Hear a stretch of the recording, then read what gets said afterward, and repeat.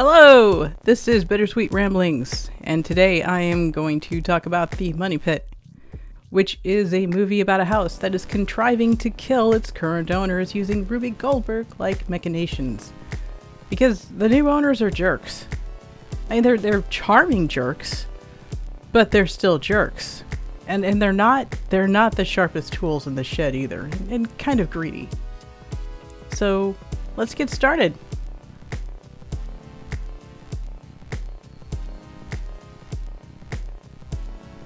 For anyone who is not aware, a Ruby Goldberg machine involves an open type of machine. So it's not closed off, it's open. And it involves an excessive number of steps and unusual materials like toys or gaming equipment used to achieve a very simple goal. It's very similar, it's basically the breakfast machine in Pee-wee's Big Adventure. The more just ridiculous and useless the machine and the steps, the more Ruby Goldberg-like it is. And I'm going to talk a little bit more about Ruby Goldberg machines throughout this entire episode, because I am enchanted by all of them. The more steps, the more ridiculous they are, the more into that machine I am. Now, The Money Pit is about a house that was left to its own devices for years. The electricity was turned off, it was neglected, the plumbing was left to rot. It was huge, and it was on its own for years. When some sort of con artist comes in, throws down a bunch of rugs, and hauls in a couple who really, they're looking for something that they cannot afford. And they're annoying as shit. And they are planning on scoring the house for cheap by taking advantage of a delusional old lady and getting a house that is clearly too big for them to take care of. Now, the house, over these years of neglect, seems to have become sentient, and really seems to have had enough of these two and wants to start with a clean slate. At first, the house tried to give them a few subtle hints about the structural damage and the electrical issues, and tried to get them to make some basic household repairs. And what did they do? They tried to hire the most cheap, bare-bone construction crew to repair the home that they could. Which is a point in time where the house has just sort of had it, and it starts to create accidents. Every part of the accident looks like it was just one sort of chaotic incident, but they all seem to link together to be sequenced to cause the most possible damage. So, how can it get rid of these two who clearly don't appreciate its, tiny little quirks? It's going to take them out. But eventually, I think the house realized that it was not going to have to do anything, as they were probably going to die in a mishap with a small appliance and a paper towel without any assistance. There is only one star of the movie The Money Pit, and that is the house. The house and all of its amazing, happy little accidents. They're detailed, they're systematic, like one little thing leads to a slightly bigger thing, which leads to another very big thing, and the way that they compile is magnificent. And they are a little bit too close to real life sometimes, as anyone who has done some small home repairs can attest to. Seriously, things that you would not think would go wrong will go wrong, and then they will just compound. Whenever you think that you're close to getting done, you'll realize there's actually about 15 more steps than you anticipate, and that's without adding the 12 extra steps that they always seem to add on like This Old House episodes. Really, it's probably just your host testing you just to make sure that you're worthy of staying in it. It's a tiny little way for the house to say, do you deserve me? Have you been paying enough attention to me? There was a part in the movie where Tom Hanks fell through a hole in the floor and then knocked a hole in the ceiling in the room below and got stuck. This is not as impossible as it seems. Hypothetically, someone who may have been helping her parents with their house may have stuck their foot through a hole in the floor and knocked a hole in the ceiling in the kitchen below.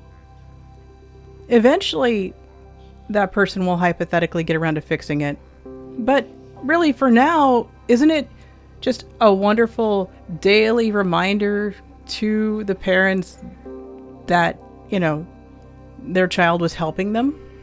They should be grateful for that. Hypothetically speaking, if someone had put their foot through a hole in the floor and knocked out the ceiling in the kitchen below. That takes love. I've taken down a few walls, non-structural, and I've really only had one partial wall fall on me, so my batting average with home repair is really pretty good. Unless it's plumbing. Plumbing is a horror story on its own. If our plumbing turns sentient, we are all doomed. It is the most malevolent type of home repair in existence. If you have one of those smart homes, for the sake of mankind, do not hook up anything associated with plumbing materials to your smart home crap. We can't take the chance that the plumbing will learn to exist on its own. I had an existential shudder at the thought of Poseidon and his lot joining the World Wide Web. If they realize that there are no longer limitations on where water flows and that it's in every house everywhere because of indoor plumbing, and that they're not tied to streams and springs and oceans, we're screwed. You're gonna have to kneel down to your toilet every time you need to drop a load, or risk being swallowed by a sewer nymph. Because by now they would have run out of rivers and springs and stuff. And those great gods, they don't screw around. Don't invite them into your smart home. For the sake of us all. So I grew up watching Wile E. Coyote and his brilliantly deranged plans. His Ruby Goldberg-esque contraptions were always the most complex way of doing things, with them usually ending horribly wrong for Wile E. They were elaborate. They used graphs, they used charts, they used diagrams to show how it was supposed to work. And it was a complete failure pretty much every time. And true engineer that he was, he would get up, brush himself off, and try it again later that day or the next day. And the products he got, they were all these Acme products. To this day, if you put the name Acme on a product, I'll buy it. Did I need that set of paperworks that look like really poorly drawn sheep? Yes. Yes, I do.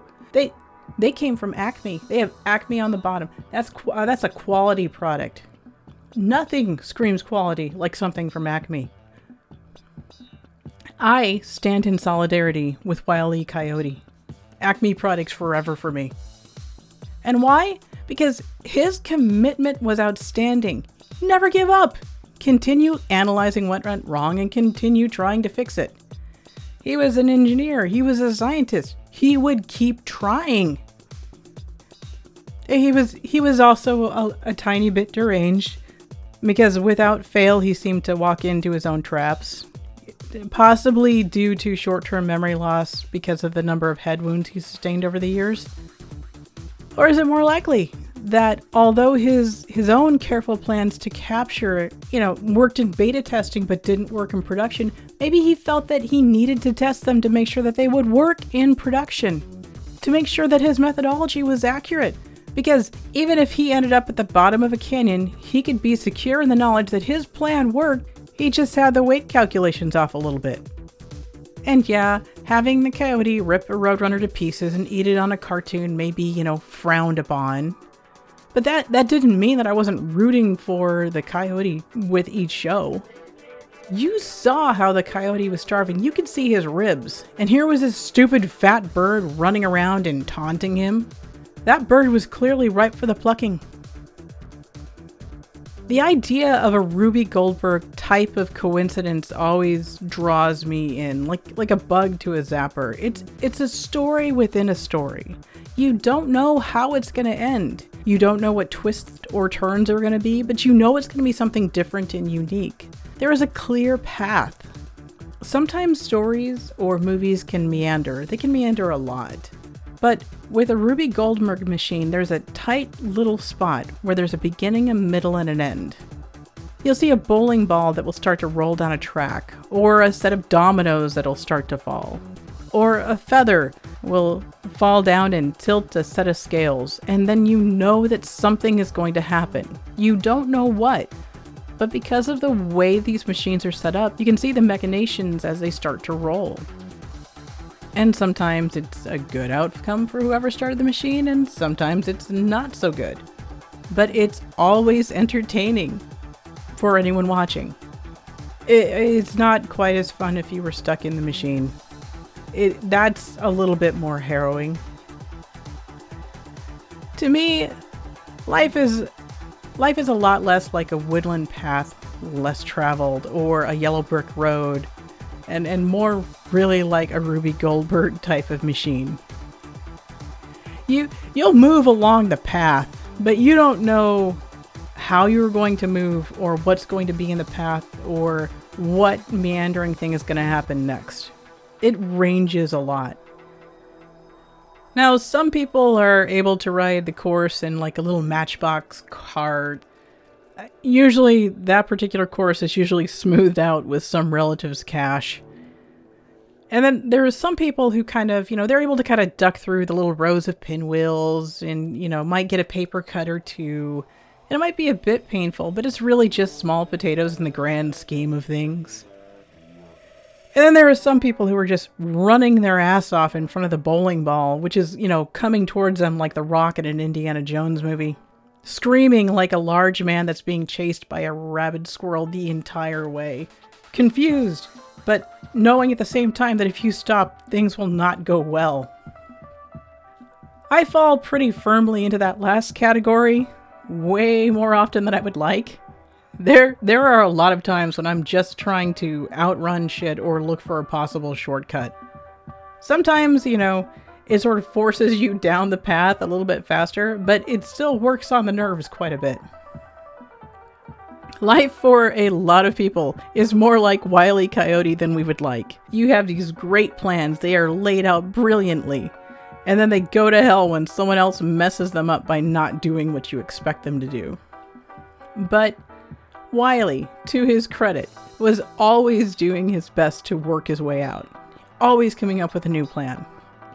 I mean, they were horrible plans. And there was really not a good way for most of these plans to work. And far too many of these plans seem to involve him attaching himself to a rocket. And he also, ran into rocks that had been painted to look like an open tunnel a lot. But really, he sustained a lot of head wounds, and that probably affected his decision-making abilities. But what's life without a little head trauma along the way? Especially if you're working on taking down a wall and your brother drops part of it on your head. Not that I'm bitter.